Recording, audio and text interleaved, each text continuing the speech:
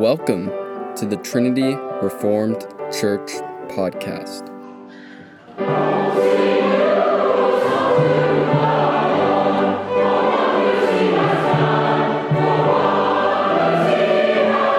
Should Christians sign the DEI statement, as read by the author, Jason Cherry?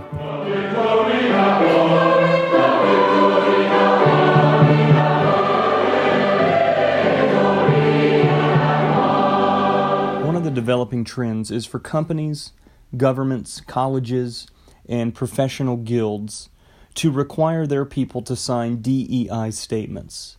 DEI stands for diversity, equity, inclusion. The legal origin of the DEI industry is the 1971 Supreme Court case of Griggs versus Duke Power Company, which created disparate impact law. Frank Rosarta summarizes. Disparate impact law allows a plaintiff in an employment discrimination case to prevail without evidence of discriminatory intent simply by showing that a job requirement or hiring procedure has a disparate impact on the plaintiff's protected class. Put in today's parlance, disparate impact law assumes systemic racism. In theory, a disparate impact claim does not automatically prevail, for the law allows businesses to defend a practice by proving business necessity. But that is a costly and uncertain prospect. For businesses, the practical import of a disparate impact is clear. Any failure to achieve proportionate outcomes among groups is an invitation to a lawsuit. To avoid disparate impact claims, employers must monitor the race, ethnicity, sex, and sexual orientation of their employees to keep numbers up for those in protected classes. To be sure, overt discrimination remains technically unlawful, which partly explains why employers shroud their practices in the latest rhetoric of inclusion, recommended by a permanent staff of diversity professionals. Nevertheless, achieving diversity means discriminating on the basis of race and ethnicity, the very practice Americans thought they had outlawed with the 1964 Civil Rights Act. Two parties stand behind DEI statements. The first is the business that doesn't want to be sued for disparate impact. The second is the activists who use this Supreme Court case to bludgeon society into a new shape. The goal is ideological cleansing. The people permitted to work in the elite métier are coerced to claim agreement on the party line. The wokeologues mean something very different by diversity, equity, and inclusion than Western civilization has historically meant. Diversity doesn't mean different groups cordially pursue their various activities. It means that the problem with the United States is that whites amount to 60% of the population, heterosexuals amount to 99% of the population, and Christian morality framed the nation from the beginning. Diversity, therefore, is a rancor that tries to nullify the pesky problem that Christian adherence to the nature of things leads to prosperity. Equity doesn't mean equality of opportunity. It means equality of outcome. In short, it means unequal treatment where victim groups are treated better than others. Equity, therefore, is an ideological tool to reshape society into the image of Marx. Inclusion doesn't mean everyone is included. It means LGBTQIA+ people are included, but Christians are not included. People who don't sign the DEI statement are not included either. Inclusion, therefore, is a punitive action against those who live by the old definition of inclusion rather than the new. DEI statements ignore the fact that human nature and malleable human tendencies can't be changed by bureaucratic fiat. When we see institutions grow compliant at a certain time, one after another, from fad to fad, we laugh at the elixir that promises to overturn human nature and usher in utopian justice. We see the difficulty of preserving words and phrases from mutability, wishing we could embalm the truth of God and secure it from graft and blight. Yet we don't have the individual power to clear the world at once from vanity, vice, and deception. What is a Christian to do when a DEI statement is forced upon him with the ultimatum of signing it or getting the axe? How can a Christian strive for faithfulness? Well, really, there are two main options. First, you could sign the statement as an act of subterfuge. Some people fight the dragon, and others make peace with it. Christians are decidedly the former. The dragon is a deceiver and a liar, which means even the best words in a DEI statement are disingenuous. But it is the layering of the old and new in palimpsests of language. The old rough-and-tumble concept of inclusion, for example, has only been partially erased. A Christian employee can sign the DEI statement and simultaneously use it to disengage the principles of the moral revolution from the institution.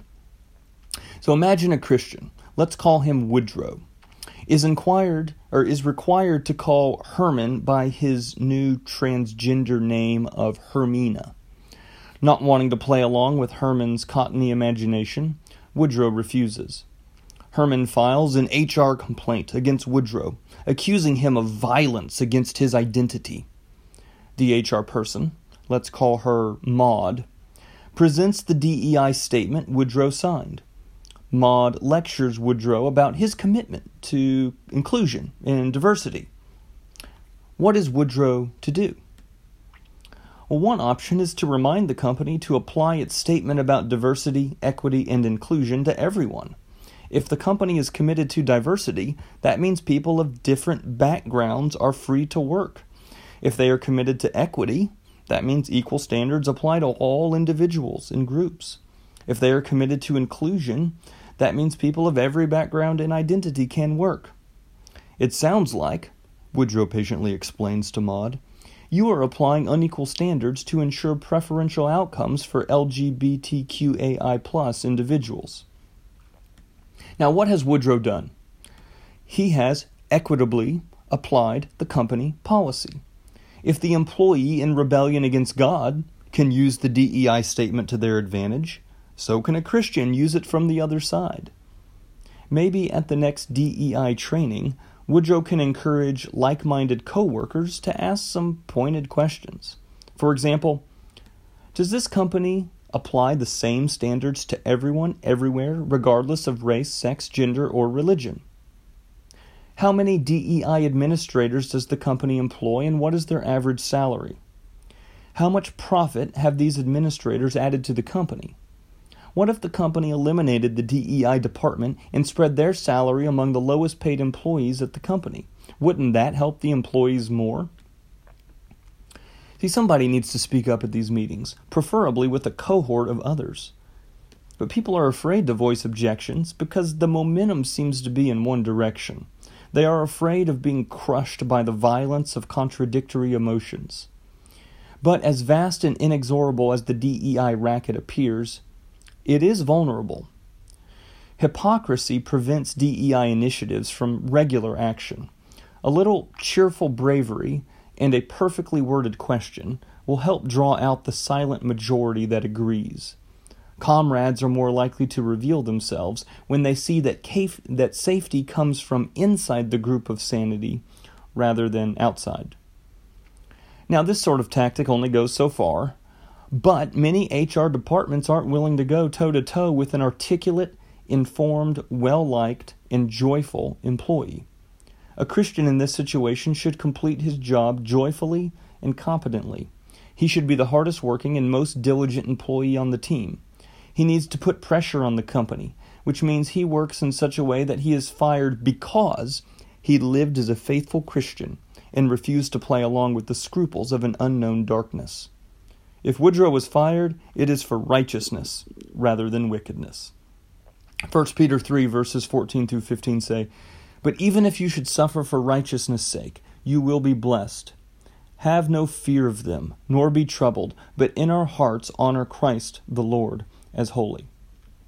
So the first option a Christian has is you could sign the statement as an act of subterfuge. Your second option You could refuse to sign the statement and be fired. Many Christians simply can't agree with the muck and muddle of the DEI statement. They know such things only feign agreement with the pluralism of the liberal order. It is a slope that has forgotten there is such a thing as level. The DEI statement is not a Christian-friendly respecter of persons. It undermines Christianity in the name of the ugly gods and creates a world where the clock is always striking 13. The DEI statement is a sweeping commitment to give preferential and compensatory treatment to preferred groups to create equal results. It mobilizes so-called diversity, equity, and inclusion in an intellectually irresponsible way. The agenda is to fast-track those who celebrate LGBTQAI+, and remove those who are not allies. In higher education, the hiring pattern now is for candidates to submit a written statement with their application explaining their personal commitment and advocacy of diversity, equity, and inclusion. If the statement doesn't demonstrate an adequate track record of enthusiastically supporting LGBTQAI+, the candidate isn't considered for the job. It's only a matter of time before this practice spreads to the hiring protocol of other industries. If Omri puts a gun to your head and asks you to tell a lie, some Christians will say, "Fine, Jesus is still in the grave, there's your lie." Other Christians will appeal to the 9th commandment and refuse to lie. Both are bearing witness to the truth of Christ. Some Christians can't put their name to the DEI statement that clumsily cuts through justice with a bad knife. It would violate their conscience, even if they signed it with the intent to carry out a strategy of righteous subversion. It is understandable if a Christian can't sign the statement out of conviction. They don't want to play along with the hocus pocus, the forced speech, and the discrimination of the DEI industry. So what are they to do? Well, if they are unwilling to sign the statement and uproot the new moral code from within, there are few options left. Once fired, Christians should consider building a better business rather than finding someone else to work for. Now, this is easier said than done, and it starts long before the firing. It takes planning, preparation, and proficiency. It also requires a vision for institution building. So pass this vision on to your children. Perhaps the best place to start is to confess that entrepreneurship is not an unattainable goal. Entrepreneurship is in permanent danger of being misjudged. The entrepreneur is not any more a risk taker than others. He only takes different risks that render different rewards. There is good risk and bad risk. What Christians call bad risk is decreasing responsibility for sanctifying the world. What Christians call good risk is increasing the share of responsibility to sanctify the world. So the Christian standard is this: it's not a bad risk if it is good enough to make God's world better. Thanks for listening. If you want to find out more, check out our website at trinityreformedkirk.com. That's trinityreformedkirk.com.